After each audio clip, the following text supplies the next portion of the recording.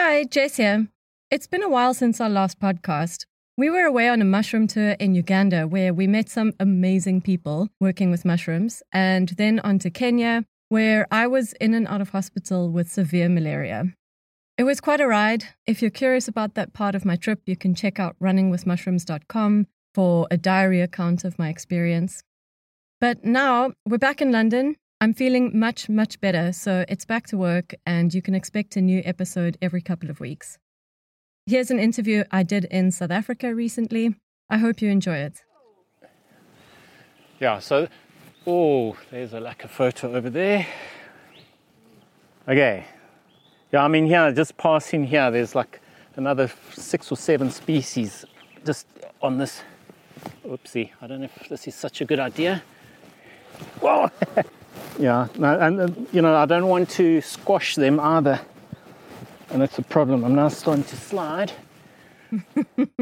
That was Mark Dixon being his usual inquisitive self, climbing a fallen tree that was really slippery, risking his life and limbs to get a photograph of some really cool mushrooms. I met Mark when a friend and I wanted to learn more about the fungi of the garden route. The garden route is an area that stretches along the southeastern coast of South Africa.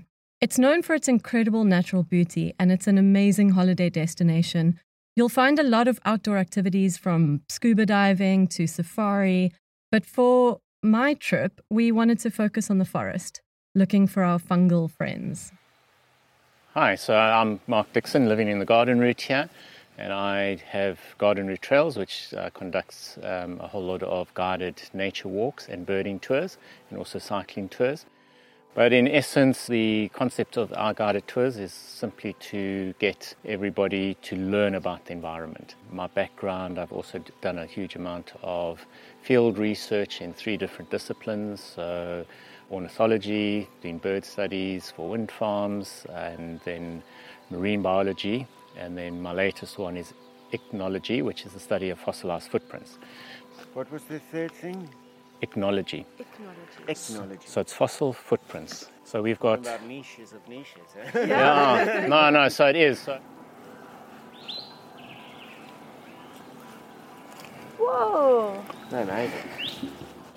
Okay, so this is what I was looking for early on. This is the business end of chemical processing and transformation into soil. Chemistry of breaking down rock and soil and that to get phosphorus out is the job of the mycelium, and that then goes to the tree or the plant's roots, and that's how they get their nutrients. So, a lot of plant life wouldn't occur if it wasn't for that integration with the fungus.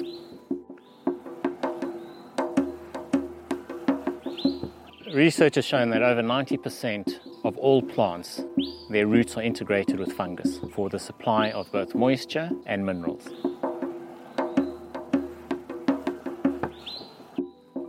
When you walk through a forest here, say, okay, which is more productive in terms of biomass per annum, the forest or the savanna? And everybody looks at this and they say, it's got to be the forest, because you're looking at in this case of this forest, a 30-meter high canopy, and you've got all this 3-dimensional biomass, whereas on the savanna it's just grass that's that tall and that. But you don't get the herds of animals here. So savanna produces more biomass, vegetative biomass, per year. What you're looking at is accumulation here of centuries. But you are also in some of the poorest soils here. And this is why the forests are so rich with fungi. It's the recycling, so it's the nutrients. So this is probably one of the best closed system examples and sustainable systems in the world is a forest, because you don't have a lot coming in other than sunlight and rain, and the rest is just recycling for centuries, millennia in fact, just because of the fungus. So you can extract humans, you can extract a whole lot of things. You need a couple of animals for seed distribution, and they will just sustain themselves and carry on. And it's not this expansion process, it's just keep going. All driven by fungus. When I first met Mark for this guided forest walk, I was planning to make video content. But later I decided to change to a podcast format, so I reached out to him again. Mark has many scientific accolades and interests and is really, really generous with his knowledge about ecosystems. So we had a great conversation diving deep into the roles of fungi in the forest.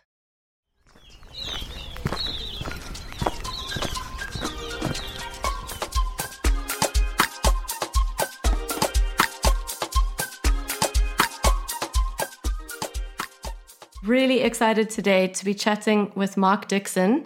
So, Mark, would you like to introduce yourself and please, share a little bit more about who you are and all of the interests that you hold in environmental education and sciences? Hi, Jess. Great to chat to you again, and thank you very much for that intro. Yeah, so living in the garden route, it really is a fantastic natural environment. So we in the watershed of the Otaniqua Mountains and the Titicaca Mountains leading down to the Indian Ocean. We've got lakes, rivers, forests, fynbos, mountains, and obviously some exquisite coastline and some great reefs. So it's something that just talks to my inquiring mind, and I always want to know more about the ecological systems that are occurring. So I've always going investigating, checking them out. And this has sort of taken me into a path to complement my academic career. It's taken me into a path of actually having a business taking people on guided nature walks and birding tours in the region and expanding through Southern Africa.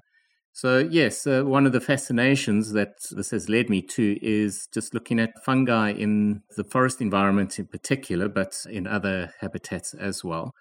I've just got to declare I'm not big on identifying them, but I like to know how they fit into the ecosystem and what ecological services that they perform for particularly the Afromontane forest, but other habitat systems as well. Yeah, those ecological services are specifically why I was excited to chat with you today, because I think in understanding how fungi work within an ecosystem, I think the more we can work towards public education and understanding fungi, interest in it, and ultimately that leads to more conservation or awareness or interest in the conservation of not only forest systems, but also the fungi within them. So I'm very excited to learn about the ecological services of fungi. We're going to talk a lot about that. But before we do, how did you get into all of this? What's your story? Well, into ecology, that all started at school. I wasn't a very sociable person, and, my escapism was getting into nature. So I would always be out and I'd see things and I would want to know what it was, if there was a footprint, what had walked past and left that track behind, and where plants fitted in, what role they had. Always interested. If I had a chance to get out into nature, I'd always take that, whether it was mountain biking, cycling, or snorkeling or diving. And I just love travel as well. So I've been fortunate enough to travel extensively. And I always go into the natural environments and I look and I try to assess why a tree has a certain shape, what the function of that is, or what the function is in the environment. What's eating it, what it's eating, if it's, animals, and what it does to not get eaten, how it replicates itself, and all that sort of thing. So those have always been the basis of my travels and my time in nature. Amazing. So it started off just with a sort of natural curiosity and has snowballed into projects and field research in marine sciences, in projects such as your Strandloper project, which I believe researches the impact of lost and discarded fishing tackle on the reefs along the garden route, which is very, very interesting. Yes. And then also training and facilitation that you do, or education in forest ecology, marine ecology, etc. It seems like you've got lots going on, lots of projects, and all of them at the intersection of how everything works together. Is that right?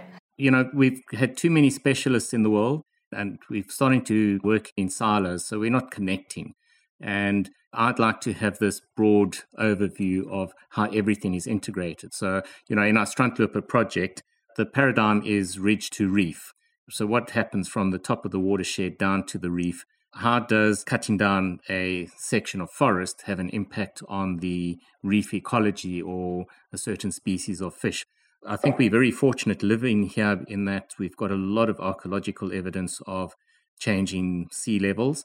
And so the other project, the Fossil Footprints that I'm involved in, looks at the Pleistocene era. So that's pretty much the last 500,000 years to narrow it down.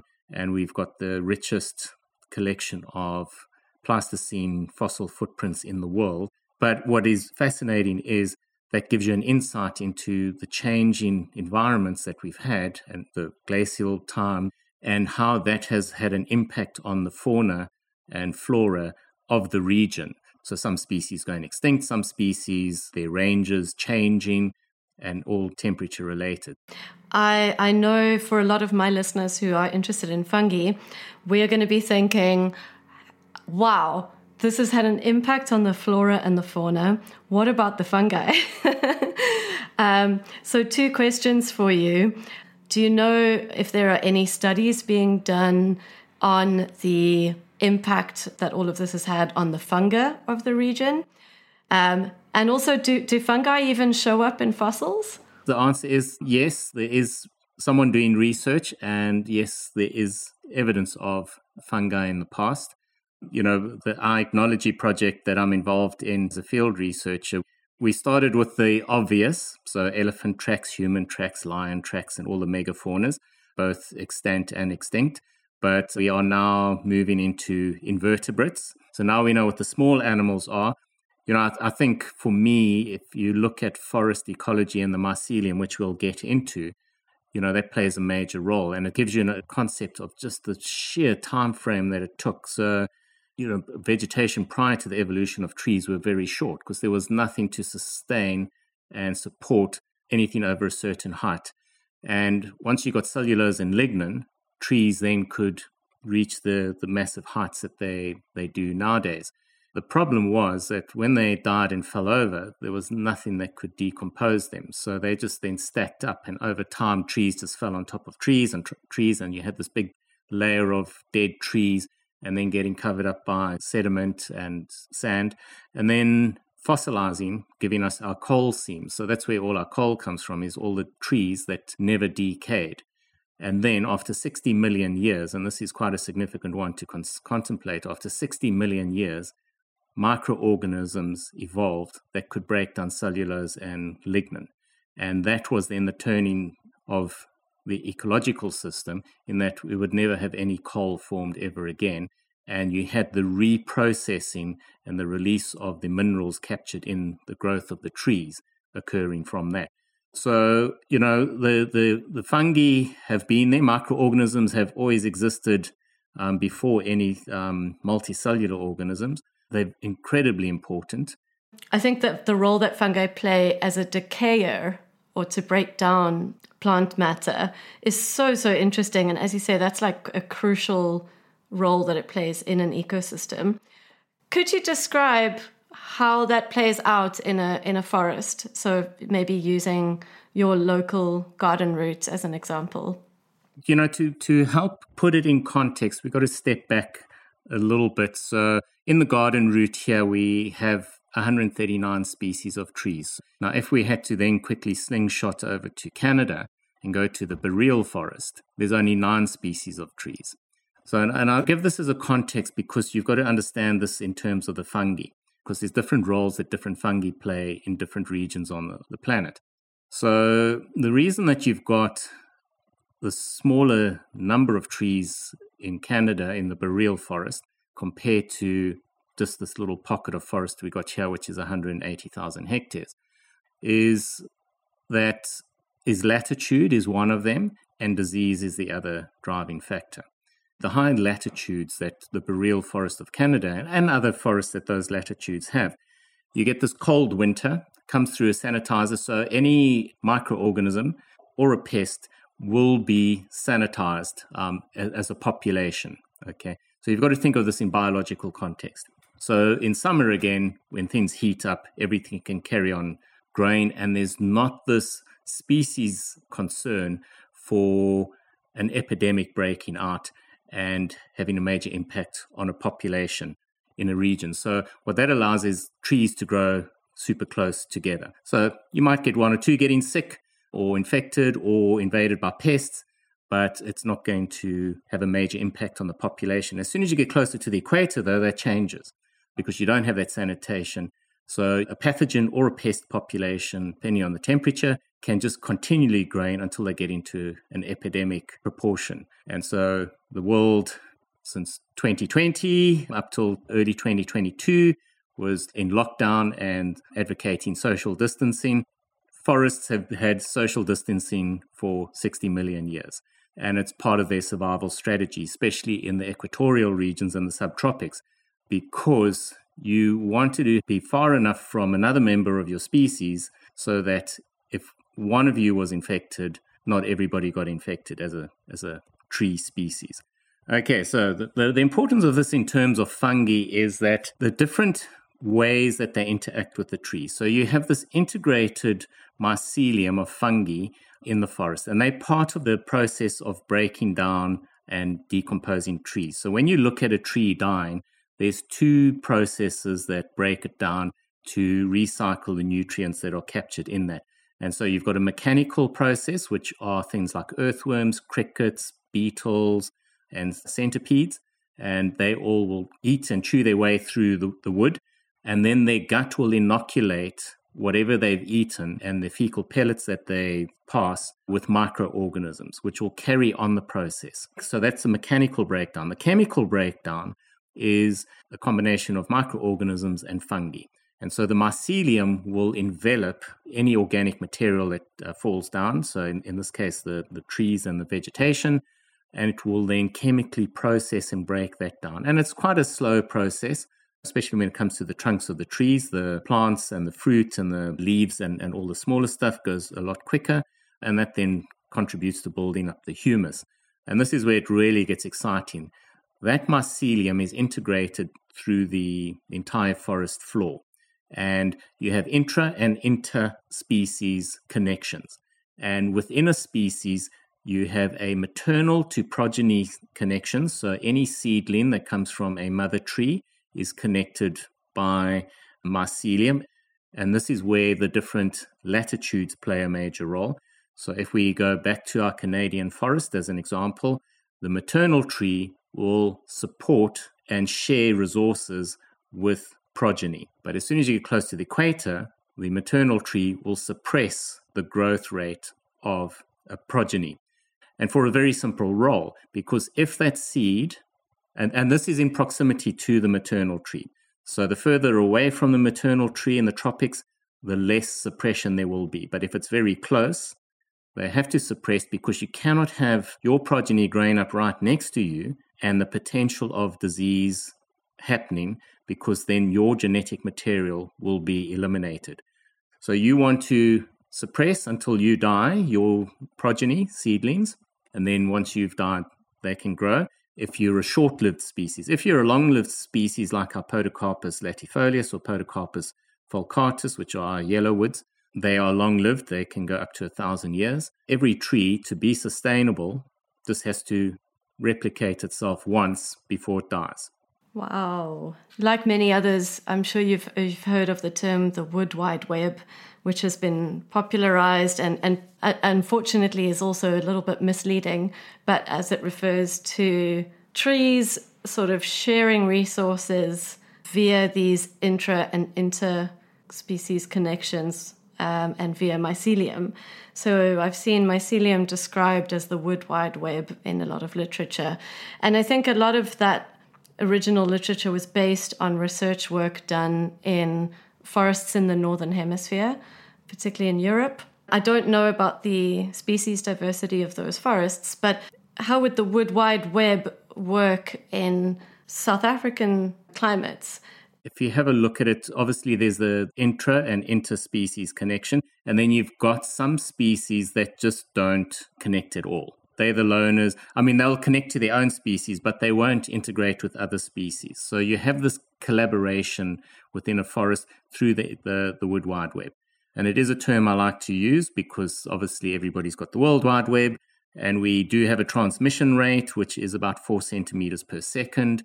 So it is a system that will convey resources. So whether it's mineral resources, carbohydrates, or water. So to give you an example, The trees lower down in the valley, closer to the streams and in the shaded areas, will have access to more groundwater than the trees at the top of the slope. But the trees at the top of the slope will have more access to sunlight. So what you see is more photosynthesis occurring at the top of the slope, but there's not enough water. So through the mycelium, the resources are conveyed by the mycelium up to the top of the slope, and carbohydrates are then conveyed down via the mycelium down to the trees lower down.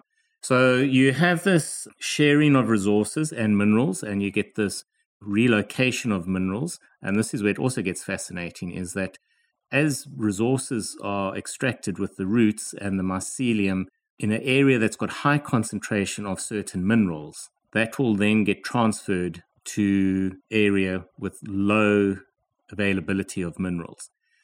That's the benefit of that, is that you've got mineral resource distribution and you've got recycling of a lot of organic material, whether it's a fecal content from an animal, a carcass of an animal, or a tree that's fallen down, or leaf litter, or anything like that. And those resources are distributed through the forest, through the mycelium. I'd like to come back to something you said earlier about, was it the yellowwoods, who are actually limiting the amount of resources that they share with a neighboring seedling or tree of the same species. Are there other examples that you have relevant to your region that you can share of the role that fungi plays between trees or with plants?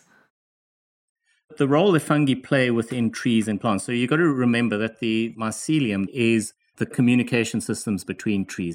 You've always got to bear in mind that trees don't have a central nervous system. They don't have a nervous system, and yet they seem to be able to function almost as if they're doing something cognitively. I think let's start off with a caterpillar chewing a leaf. This will help give you context. It's a long way around, but you'll understand it better.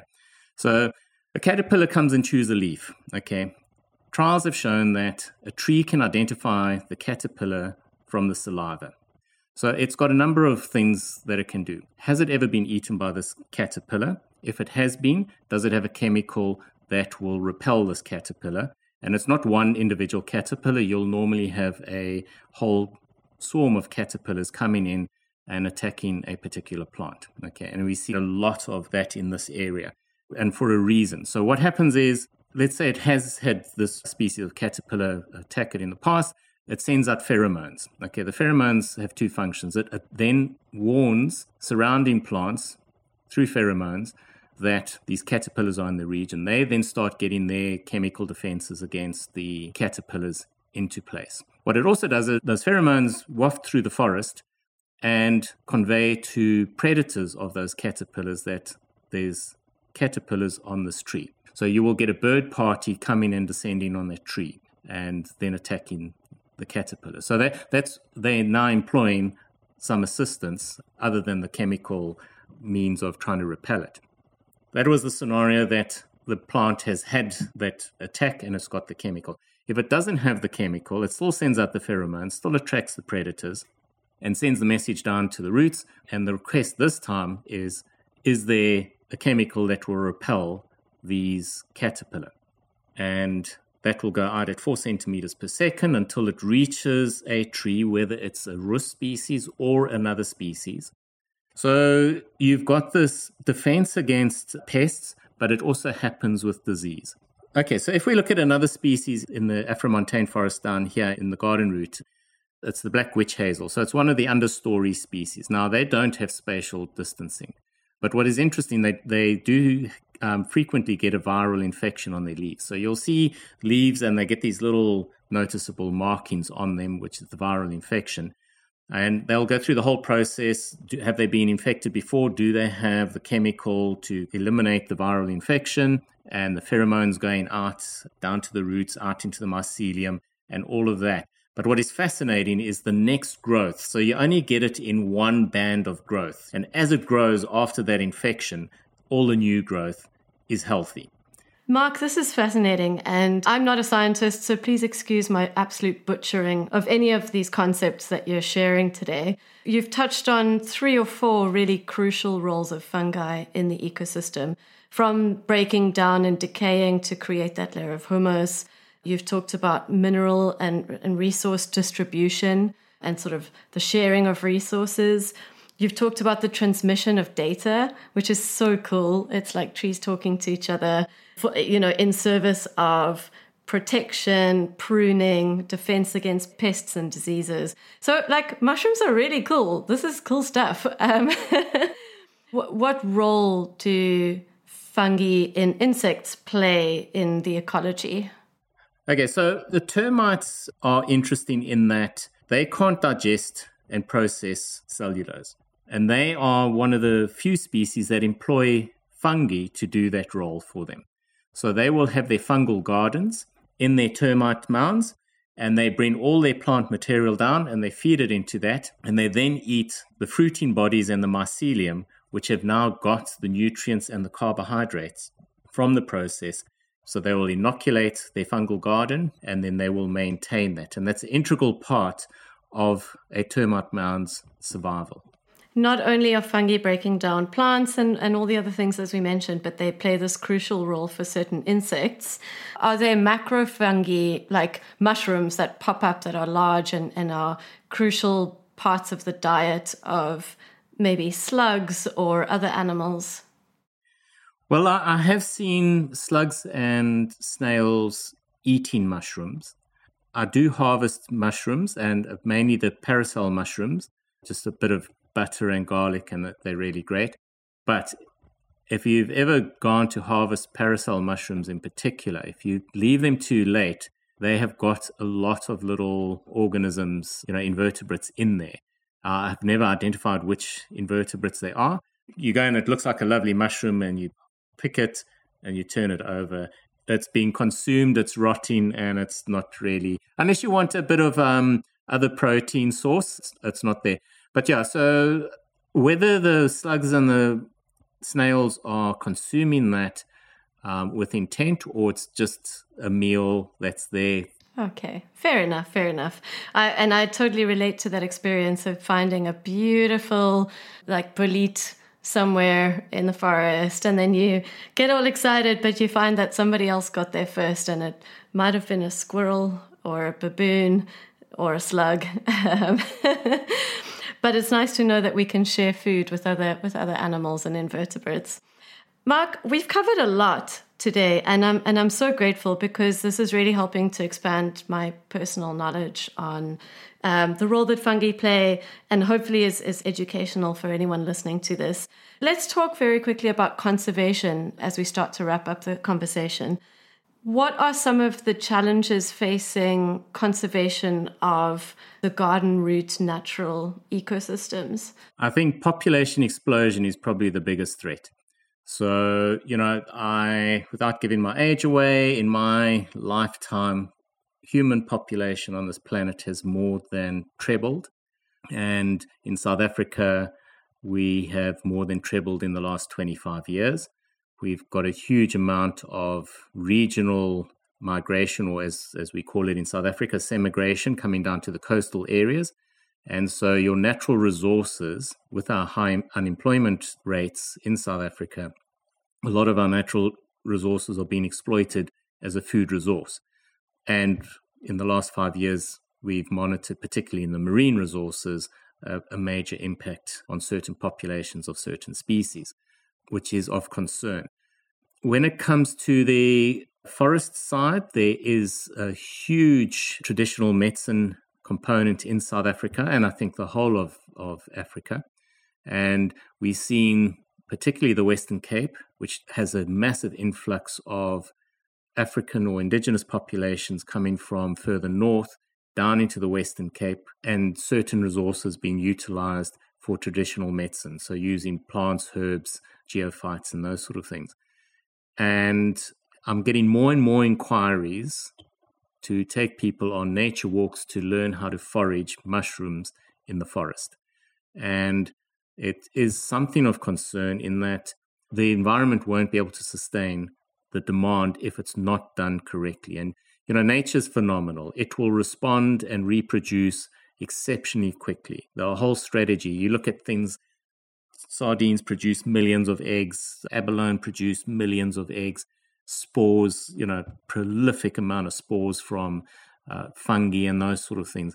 But if you don't leave enough fruiting bodies out, if you don't do things in a ethical and sustainable manner, if you just harvesting and you think, well, I'm going to fill up this basket instead of this is what I'm going to eat tonight, we're going to get to a point where there's a decimation of a resource in an area.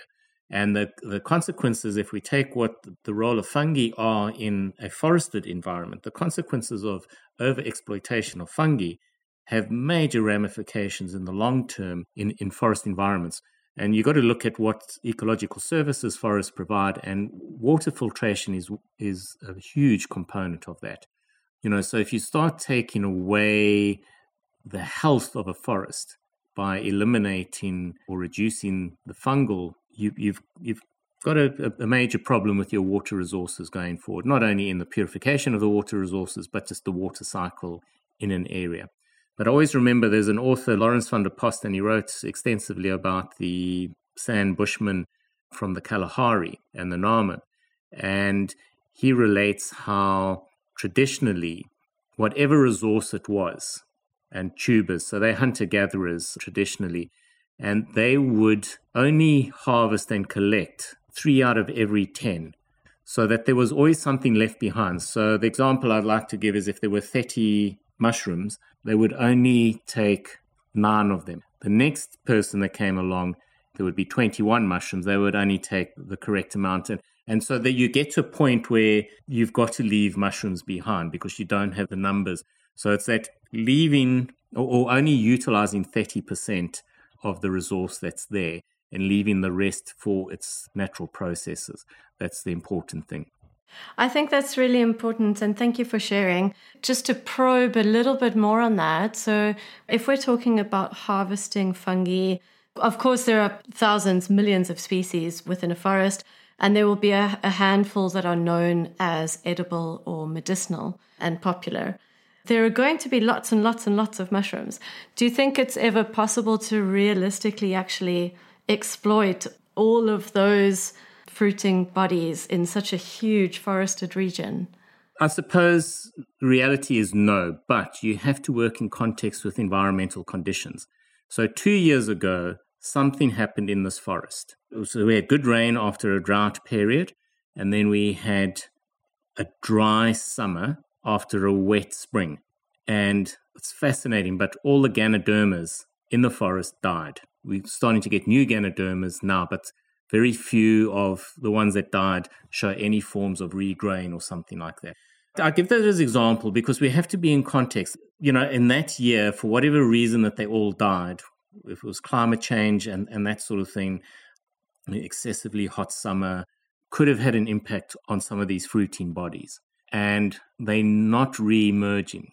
So if there was harvesting coincided with a factor, and I can't tell you what the factor was. I can only surmise that it was just the out of sync rainfall and the very hot summer period that we had. So we're not going to get rid of it because the spores are always going to be there.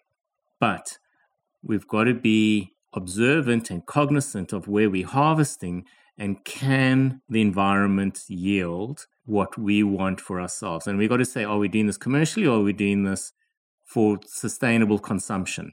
And that's the most important thing. And sustainable consumption is not to take back and fill up your fridge and then only eat 1/3 and throw the rest away. Sustainable consumption is to say, this is how much I'm going to eat. Let me harvest that, and I'll come back at another stage and harvest what I need. And I think that's important. One's got to go out.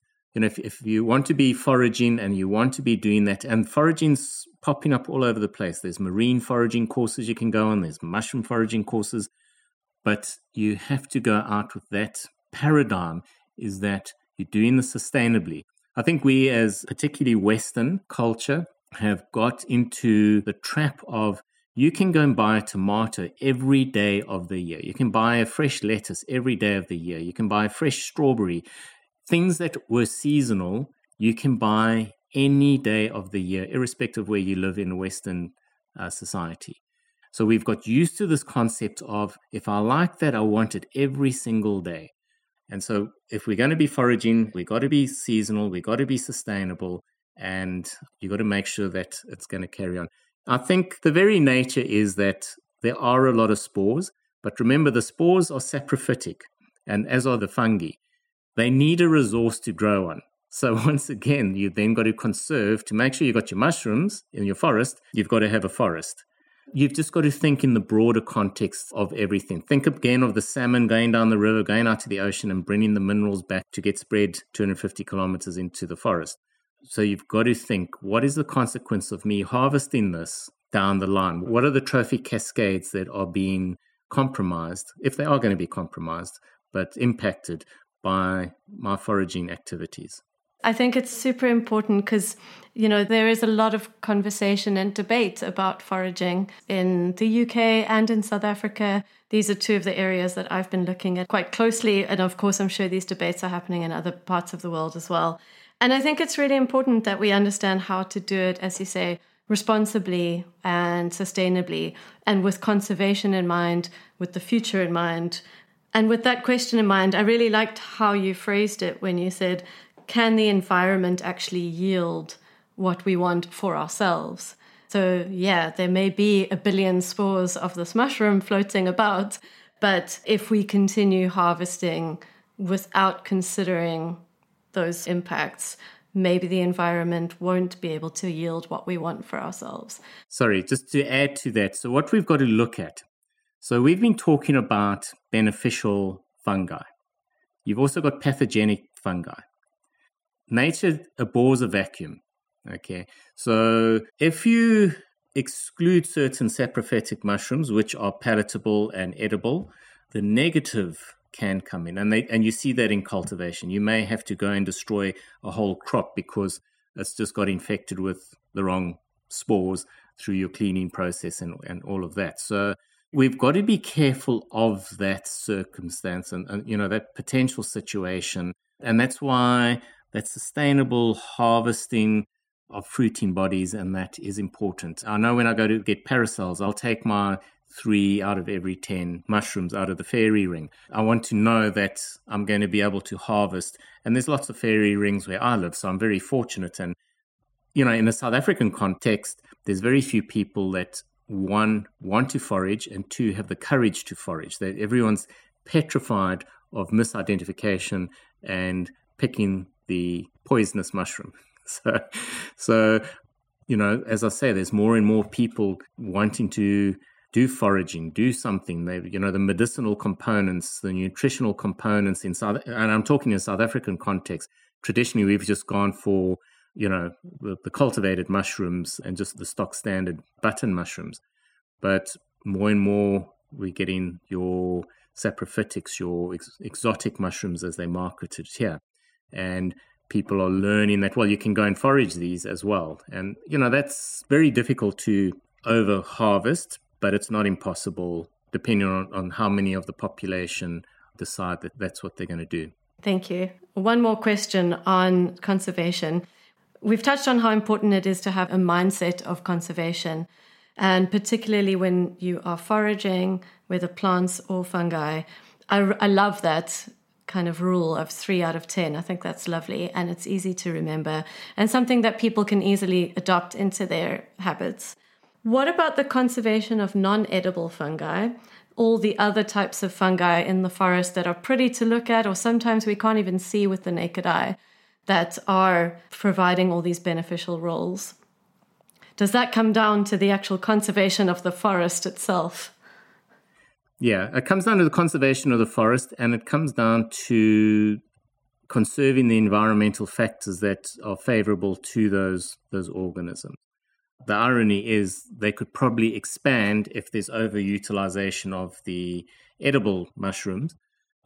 Habitat destruction is the biggest threat to this system, and that's what we've got to look at. Yeah, it's a hard one. I doubt that we're going to be major threat to them. Having said that, we've had a couple of species in the past where we thought, oh, well, there's just so many of them, we'll never destroy them. But it comes down to environment, and everything's got a reproductive strategy, and some need a particular critical mass to function as a species and in terms of reproduction. And in terms of fungi, they need a resource. Thank you so much. It's been fascinating learning about the role of fungi and how we can think about protecting fungi and its habitats, and as it plays such an important role in larger ecosystems. So, Mark, thank you so much for sharing all of your knowledge today, and it's been wonderful chatting with you. No, it's a pleasure, Jess, and it's great catching up with you again. And you've done some wonderful things on the realm of mushrooms, and I think I've got to really commend you on your exploration on what you've done here, and just raising the awareness of the spectrum of what fungi are in the context of the planet, really, because that's what you're doing. You're looking at the human content, you're looking at the ecological aspects, and that's well done, and glad I could be part of that and share a little bit of knowledge that I have. Thank you. To wrap up, if listeners to this podcast would like to find you and your work online, where's the best place to go? Well, I've got 2 points of contact. For marine research, there's struntloperproject.org. For the nature-guided tours, there's gardenroutetrail.co.za. Wonderful. And it was through gardenroutetrail.co.za that I found you and had a wonderful walk. So I would encourage anyone listening to sign up. It's a great day out, and you can learn not only about fungi, but about lots of other parts of the garden route. Great. Mark, chat to you soon. Thank you so much. Okay. Cheers. Running with Mushrooms is an independent research project. Our producer, research director, and host is Jess Jorgensen. Check out runningwithmushrooms.com for more episodes, as well as blog posts about the tour and articles diving into my mycocultural insights. In the show notes, you'll find links to reach out, subscribe, and support my guests. I hope that you're inspired to geek out about mushrooms with me, and thank you for joining the Mushroom Tour.